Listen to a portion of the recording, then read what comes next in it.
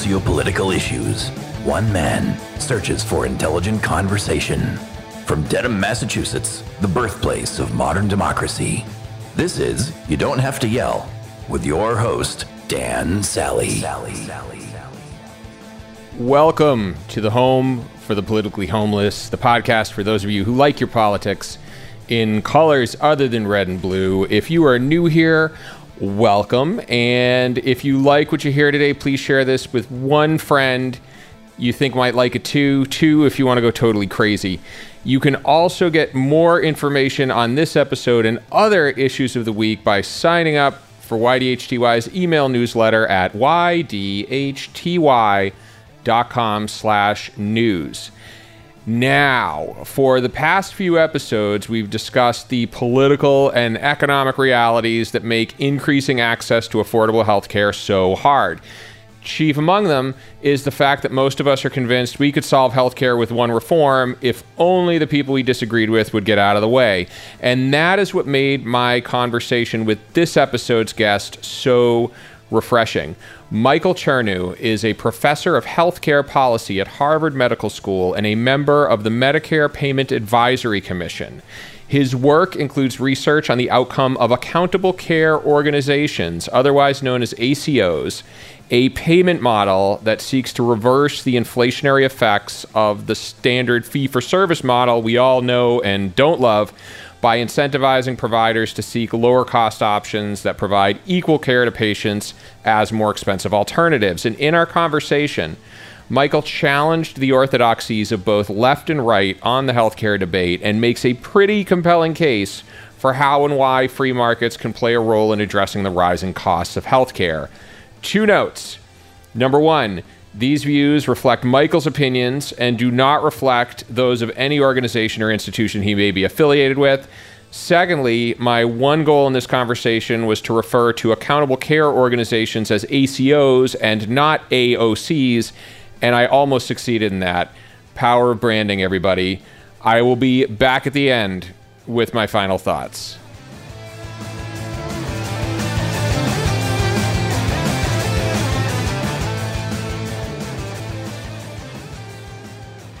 One of the things I heard you say, and I'll paraphrase, is that when we look at the healthcare debate, and this is something I learned in the past couple conversations I had, people generally fall in one of two camps, which is the free market solve everything camp or the government involvement solves everything camp. What are the free market absolutists and what are the government involvement, or let's call them like single payer absolutists, missing in this debate? Yeah, so I think on both sides, the proponents of free market solutions tend to believe that markets can work very well, and they compare reasonably well-functioning markets to really dysfunctional government systems, which is possible. And proponents of government intervention often compare a well-functioning government-run system to a market that has all the flaws that we know that markets have, particularly in healthcare. And so our implementation of both markets and government solutions are flawed. And so one has to compare one's perception of the flawed path that you will be on, be it market or government oriented, to the other flawed path. Mm-hmm. Some of that, in the government case, for example, it's sort of easy to say, sure, you may like a single payer system if it's run by a government that you support, but since many of those people are on the political left, I will say, do you want that government-run system if it's run by the Trump administration? And they might, but the point is execution matters. On the government side, execution matters. And you have to accept that while it may work well if run well, it may work poorly if run poorly. On the market side, I think the challenges are that there's a variety of things we've known since the 60s and work by Ken Arrow that healthcare markets are particularly challenged. There's information problems, there's risk, which necessitates insurance. Insurance distorts market functioning. So we have to find structures to prevent some classic economic weaknesses of markets in standard literally decades-old texts. The two main ones would be considered moral hazard. People use too much care, the wrong type of care if they don't have to pay, and adverse selection. Insurance is fundamentally a pooled product. The cost of insurance depends on who else is in your insurance pool, and there's a tendency of insurance pools to break apart, and it becomes a policy problem how we hold them together. So a unregulated healthcare market will not function the way an unregulated market would for most other products, where you may observe the product attributes better, where the cost of producing the product doesn't depend on who buys the product, where there's a range of other informational problems that you don't have to face. So my general sense is, and you should know I'm a reasonably free market economist, but I don't believe for a second that a laissez-faire approach to healthcare policy would be useful for anybody. And so the core question is, how can you use government to solve some of the problems that you would have in a market-oriented system? And the answer to that question depends a lot on how well you think the government can function. In the extreme, I think a reasonable person who's optimistic about the ability of the government to function might say, the whole government system would be better than a system where the government tries to just manage the market because the market is unmanageable. That's reasonable if you believe the government will be able to execute on that vision well. And if you worry that the government will underfund healthcare, they won't enable the innovation that we want, they won't support the access that we need, they will not support access for some of the populations that we care about, then you're very worried about giving the government that level of control. And so I'll let the listeners decide how functional they think the American government is, but whatever their answer is, it should spill over into their views about government managed healthcare. Do you know, one thing you mentioned in there too that I want to jump back to is the idea of utilization and how insurance can distort the utilization of healthcare. Can you explain that a bit? Sure. People get sick. It's bad. They want to use healthcare services, which is important. Mm-hmm. And the advocates of markets would suggest that the healthcare services they use, how much, where they get the care, etc., should be governed by market forces. And when you're covered by insurance, you have no market signals that are sent. So you might buy an expensive drug when a less expensive, equally effective drug would exist. You may go to an expensive outpatient clinic as opposed to a physician office.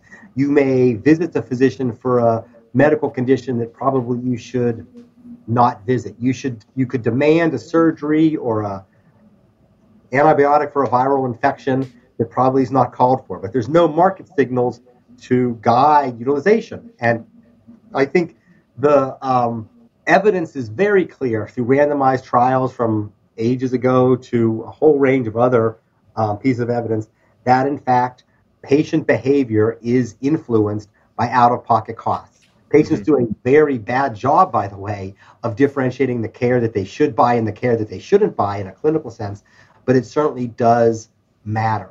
But if you were to make all care free, I think you would find people would use more expensive care, they would use more care, they would choose it from more expensive sites, you would see investment in services that might not be needed. So in a world with insurance and no other constraints, you would worry about efficient utilization. And much of what's developed in the American healthcare system is mechanisms, be they market or government mechanisms, to manage that tendency for patients who are shielded from any of the fiscal consequences of their decisions from consuming all the care they might want, including the care that doesn't provide value. And I think that's the key point. There is a fair amount of care that doesn't provide value that people use, partly because of their incentives and partly because of the incentives of the providers that provide that care.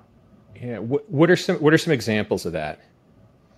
So there's a whole initiative that was sponsored by the American Board of Internal Medicine Foundation called Choosing Wisely that gave some specific examples, but there's a lot of excess imaging in situations where people probably shouldn't have imaging procedures done.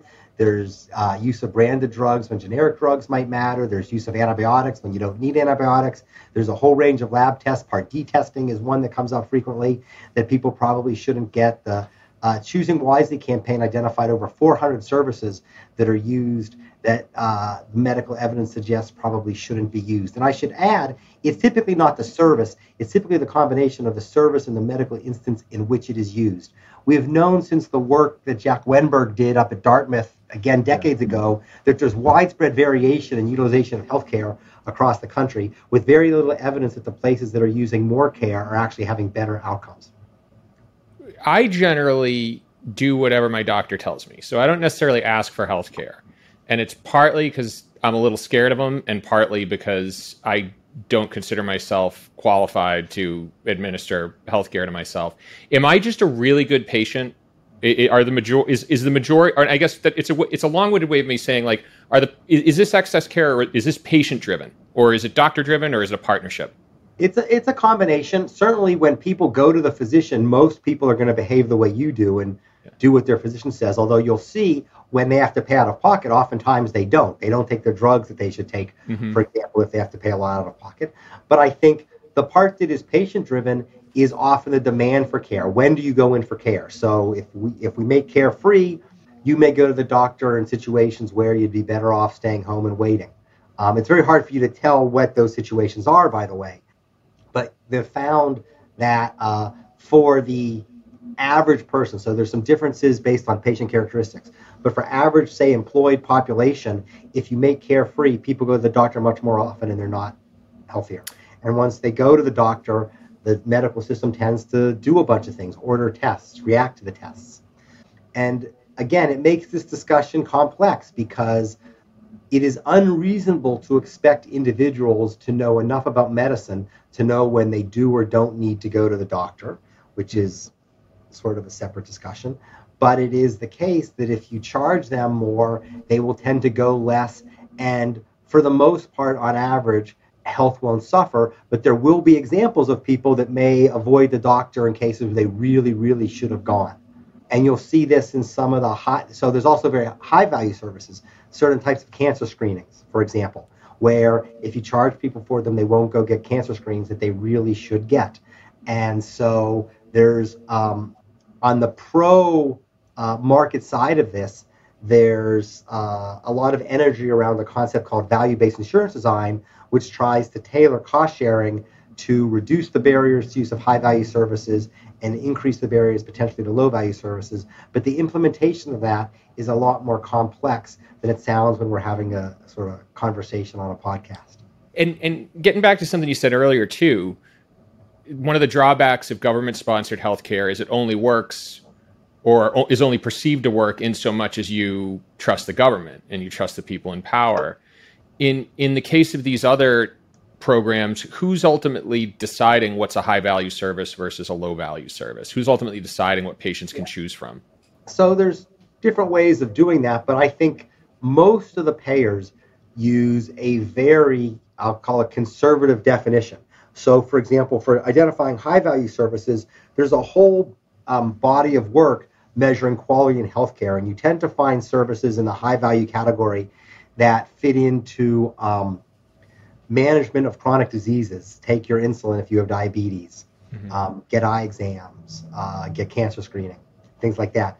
There's a bunch of work in that sphere. In terms of low-value services, this is why Choosing Wisely was so important, where they actually asked the medical community to give instances where there was low-value care. There's probably much more low-value care than the medical specialties identified. There's a range of academics and other people in the medical space that do studies about the effectiveness of different types of medical care. And so obviously, there's journals that are full of very detailed questions. When should you get revascularized? Who needs a COVID shot? The whole slew of questions like that the medical research community investigates, and different groups use that evidence to make decisions about when services are high value and when they aren't. And there is, of course, challenges with implementing any of that with precision. And of course, the problem is if you err on the side of doing whatever the doctor says, you'll find widespread variation in practice patterns with very little evidence of improved health associated with a greater utilization. And if you err on the side of being restrictive in access, you will find instances of people that are not getting the care that they really need. So what makes this debate challenging and what I think makes it frustrating is people grasp at anecdotes of situations where they knew somebody that should have gotten care and was denied as evidence that we should not deny any care, permit any care that a doctor orders. Alternatively, people grasp at anecdotes of someone that used care that was completely wasteful. And in many cases, I was in a event a few weeks ago where someone had a probably benign spot on their lung and went in for a biopsy that was probably not needed, and the lung collapsed, and that set a whole cascade of events going forward. Ultimately, the person passed away from sepsis in the hospital. That's a tragic story. I don't mean to make light of it in any way, but it should not be taken as an indicator of, well, then no one should check out any symptoms they have. It is a complicated, nuanced set of decisions, and we have to try and set up an infrastructure that will allow us to do the best as possible. But we simply don't have the ability or the information or whatever to make all of this work perfect in all situations because of the interplay between the patients and the providers and the care. Yeah, and I mean, I'd imagine that's a challenge for policymakers. That's a challenge for somebody like yourself, because ultimately these decisions, it seems to me, are best made in aggregate. You know, they're best made in looking at the whole of the data and determining the outcomes. But it's really easy to find these fringe cases to bolster your argument for one side or the other, right?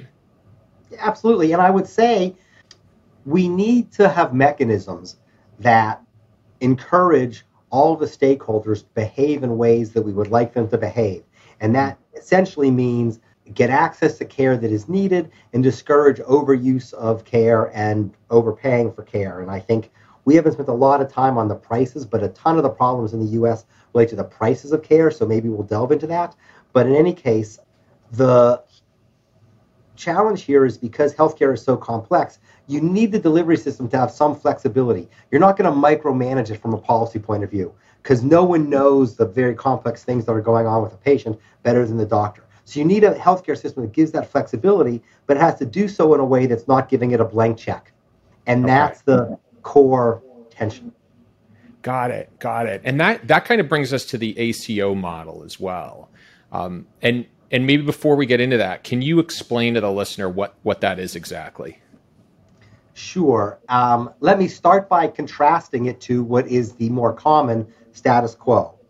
The status quo mechanism for financing healthcare is known as fee-for-service, and it's very intuitive. You go to your doctor, you go to the hospital, and the doctor or the hospital gets paid for what they do. They get paid for an office visit, they get paid for a lab test, they get paid for reading a lab test, they get paid for doing a surgery, they get paid for doing the anesthesia for the surgery, they get paid for the set of services that they deliver, and that's why it's called fee-for-service. And there's elaborate systems of coding all of those different services. And you might think they're simple, but they're not. So, for example, if you take a service like a CAT scan, which is a imaging procedure, it's not as advanced as an MRI, it's more advanced than an X-ray, and say, well, what's the price for a CAT scan? It turns out that there are a lot of prices for CAT scans because there's a lot of different types of CAT scans. In fact, there's a lot of prices for any one type of CAT scan, but for any given CAT scan, there'll be different prices based on what part of the body is being imaged, what type of contrast agent may or may not be used, a whole bunch of other things related. Not being a doctor, I'm sure I will say things that are clinically nonsensical, but there's there could be 50 different codes for the type of CAT scan. And because of the way that physicians are paid, those payment systems don't just shift money from payers to the providers, but they also provide incentives. So if something's very profitable, sleep studies, right? A lot of people have sleep issues in this country. Sleep studies are important. I'm not saying anything bad about sleep studies, but if the payment for sleep studies are very lucrative, you will find a lot more people get encouraged to get sleep studies, maybe more than needed them, for example. So that's fee for service. And the challenge in this complicated fee for service world is getting the fees right in either the private or the government sector. So in contrast, to talk about this ACO model, the ACO model's an example of a broad category of payment called alternative payment models, where essentially what happens is the payer, say the insurance company or Medicare, in the case of ACOs, redefines the product in various ways to not be these very small micro sets of services, but to include, say, care for a patient for an entire year in the case of the ACO, which then essentially says to the delivery system, accept this budget, and you have a lot of patients, 5,000, 10,000. So accept this budget for all these patients, and you'll be rewarded if you use fewer services than the budget was based on, and you'll have to pay a penalty if you use more. It gives, in any particular case, the delivery system has flexibility about what services to deliver to Dan, but at the end of the year, they will look at all the services delivered to the population and reconcile with what the budget was. So the physicians, if they decide to do a lot more, for example, they provide a lot of imaging that's not needed, they would exceed the budget and they would have a penalty at the end of the year. And that's basically the way an ACO model would kind of work. It's more, it's called population-based. You're being paid at a population level. There's an extreme capitation. Most ACO models aren't quite like capitation. They're similar to capitation, but they have features that aren't quite as strict as certain capitated models. And there's a range of other types of alternative payment models that aren't, say, population-based that also are being explored. But all of them are designed to give, loosely speaking, a budget to the delivery system to care for populations of people, which contrasts to fee-for-service where there's no budget. You get paid for what you do. Yeah, so ultimately, if I'm a doctor under the ACO model and I'm recommending a CAT scan, for example, I might recommend a location based on cost and might factor that into my decision. Sure, and I think it's important to understand that the conceptualization of medicine, where there's a doctor that gets paid and what they do, they get paid for, is increasingly not the right way to think of the American healthcare system. Most physicians work for relatively large organizations, and so the organization is what's getting paid, and the organization will put in place processes to manage some of those things. So how often do you refer out? Whom do you refer out to? What are the criteria for when surgery should be done? And they will remove some of the very direct financial incentives to physicians to do varying things. And that's not, American healthcare system is very heterogeneous. There are certainly examples of places where physicians are working, say, in their own practice, a solo practice, or maybe one or two doctors in a practice, and they're going to be more closely related to the fee-for-service incentives than you might be if you work for a large delivery system. But these alternative payment models aren't really well suited for those small practices because there's a lot of risk. You don't have enough patients to spread that risk. So they tend to be targeted towards these big delivery systems, and the delivery systems tend to be able to make choices like, we're going to change our referral patterns to try and push patients towards high-quality providers, but maybe those that aren't as aggressive as other places. They may look to find ways to get people to go to a physician's office instead of to an emergency department. They may look to find ways to use nurse practitioners to manage certain types of care that otherwise might have gone to a more expensive provider. There's a whole range of nitty-gritty ways that the delivery system might be able to achieve efficiencies that these more flexible payment models encourage. And in the fee-for-service world, you're not encouraged to do that. I'll give you one other example. A lot of the Choosing Wisely services that they've identified as wasteful involve things like imaging tests prior to low-risk surgeries. So if you're going to have a low-risk cataract surgery, do you need to have a full cardiac workup, that type of thing? And again, for your listeners, I'm an economist, not a doctor. Please don't complain about my medical knowledge. But in any case, Choosing Wisely has a number of recommendations about not doing these types of imaging procedures before certain types of surgeries. And in a fee-for-service world, if you just don't do those imaging, the delivery system loses out on the profits associated with all that testing.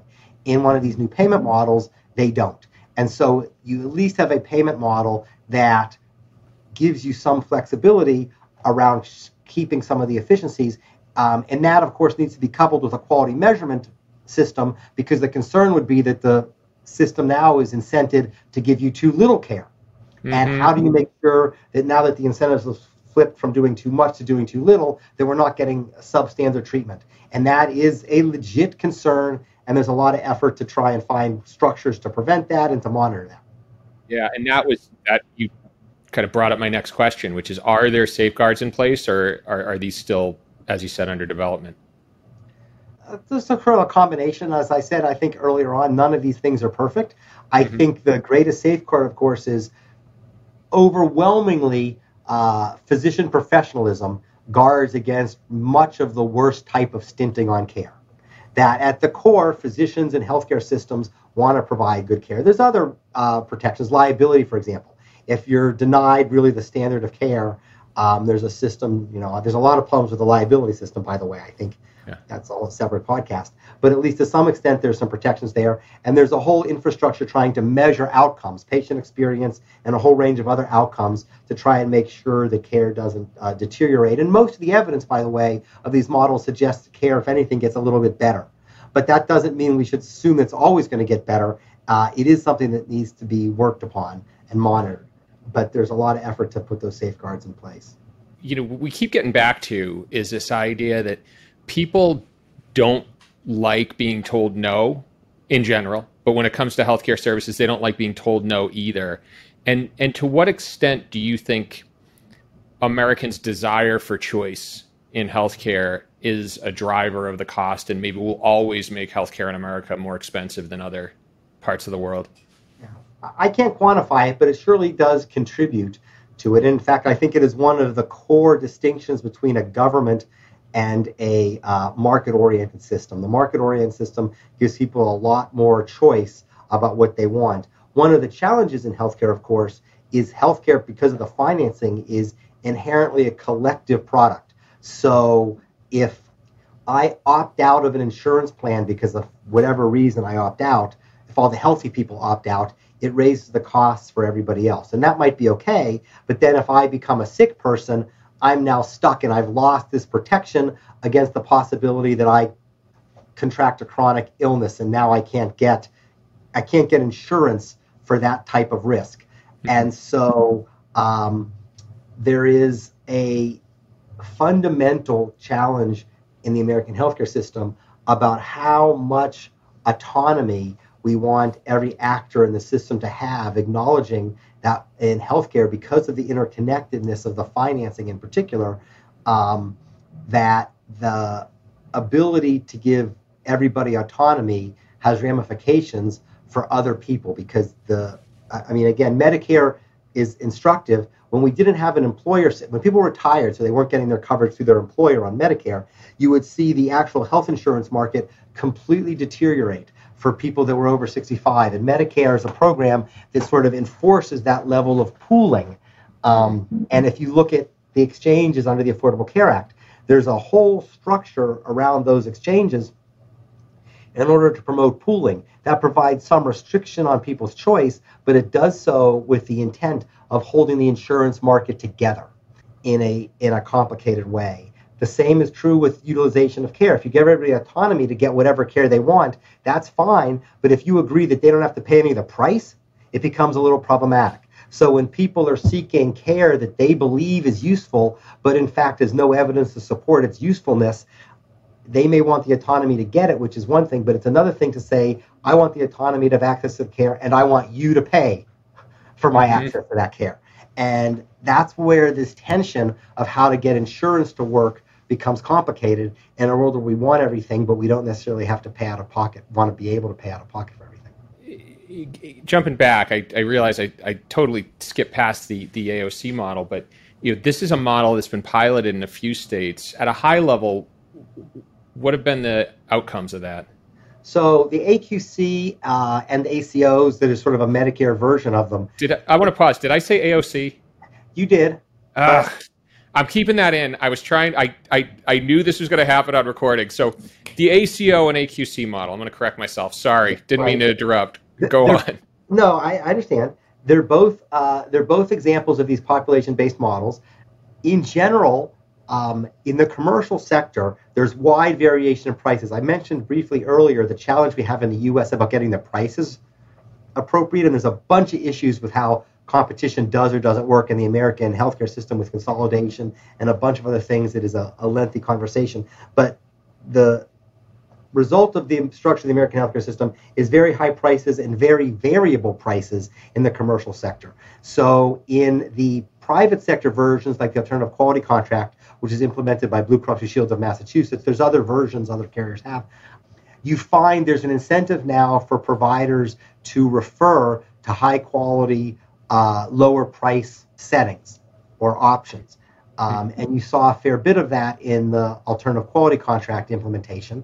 And then you see some reduction in use, disproportionately targeted at low value services, and you see virtually no evidence of a reduction in the quality of care. In fact, there's some evidence that quality care is a little bit better. In fact, some evidence it's even better for disadvantaged populations, although I should caution listeners that a lot of this evidence is based on the implementation in one setting by one group at one point in time. So what's generalizable is a broader separate question, but it's quite positive.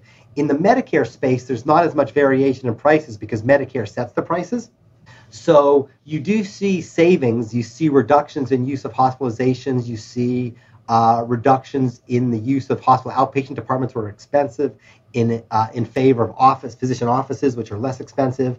You see a lot of reduction in post-acute care, so that's a big issue in the Medicare population. One of the big causes for variation in spending in the Medicare population is post-acute care. It's hard to know how much post-acute care patients should receive. And when the incentives change, you see what it seems to be, the evidence suggests, more efficient use of post-acute care. The savings are small, a couple of percentage points. So we have a much bigger problem than has been solved by the early incarnations of these types of models in Medicare. And there remain questions about should we continue to develop these models. There's a lot of activity going on at CMS on improving and developing these models, or should we abandon them in favor of other types of structures?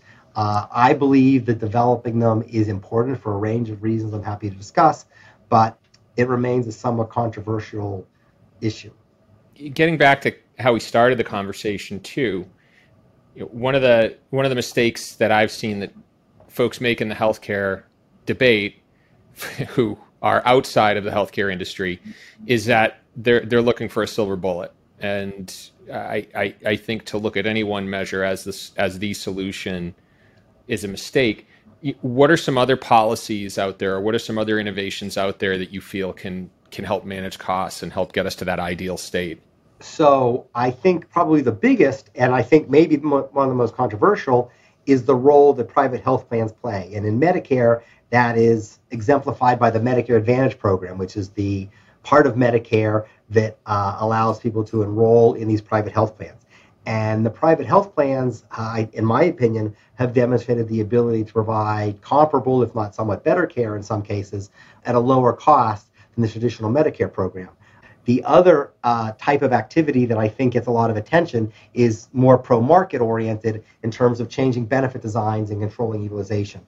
But underlying all of that, independent of those types of things, there's a lot of consolidation in the healthcare space. So big systems buying up practices, and that has enabled an increase in prices with wide variability in prices.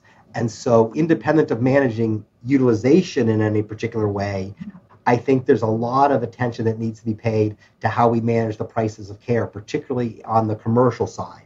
And that's a complicated question, but what seems clear is that traditional antitrust concerns are very important in the healthcare space, both because of consolidation that has happened in the past and consolidation that will happen in the future.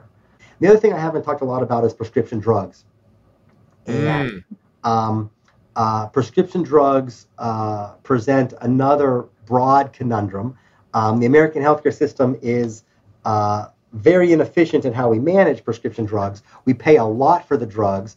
The pricing mechanisms are really outrageous. Some of the behaviors associated with pricing of prescription drugs are really outrageous. And there's an enormously complex distribution system where a lot of the money is going for activities that might not actually be supporting innovation. And in fact, the innovation being supported might not necessarily be the highest value innovation. So we have a real challenge. The Inflation Reduction Act takes a stab at dealing with this. But like most of these things, it's a step in one direction, and we're just going to have to wait to see how it ultimately gets implemented, and that's what's going to matter. But I think what you'll see in healthcare is, as the status quo gets worse and worse, people seek solutions that may themselves bring about other problems, but at some point you're just not willing to suffer the status quo when you see some of the things that are going on.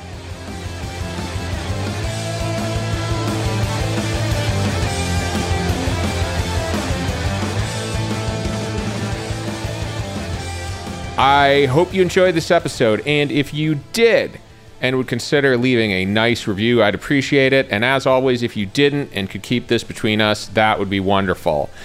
You can also get more information on this episode and other issues of the week via the YDHTY email newsletter at ydhty.com/news. Lastly, questions, feedback, love letters, hate letters, I'd love to hear from you. You can reach me direct at heydan, that's HEYDAN, at ydhty.com.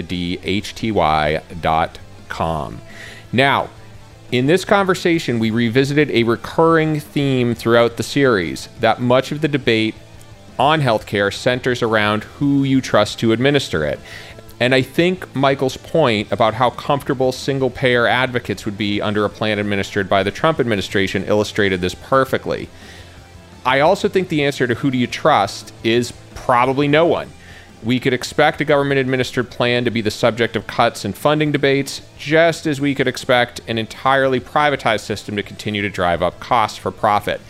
And as Michael pointed out, the best option seems to be one where the situation becomes so untenable that voters demand their elected officials take action. However, this is only as effective as that elected official. And all of the reforms Michael mentioned, such as antitrust regulation for providers and addressing the practices of the pharmaceutical industry, would infringe on the territory of industries with huge amounts of financial pull in Washington. And in that sense, the absolutist arguments we have about fully embracing free markets or government control of healthcare just help distract voters from the fact our elected officials have their hands tied on implementing any meaningful reform.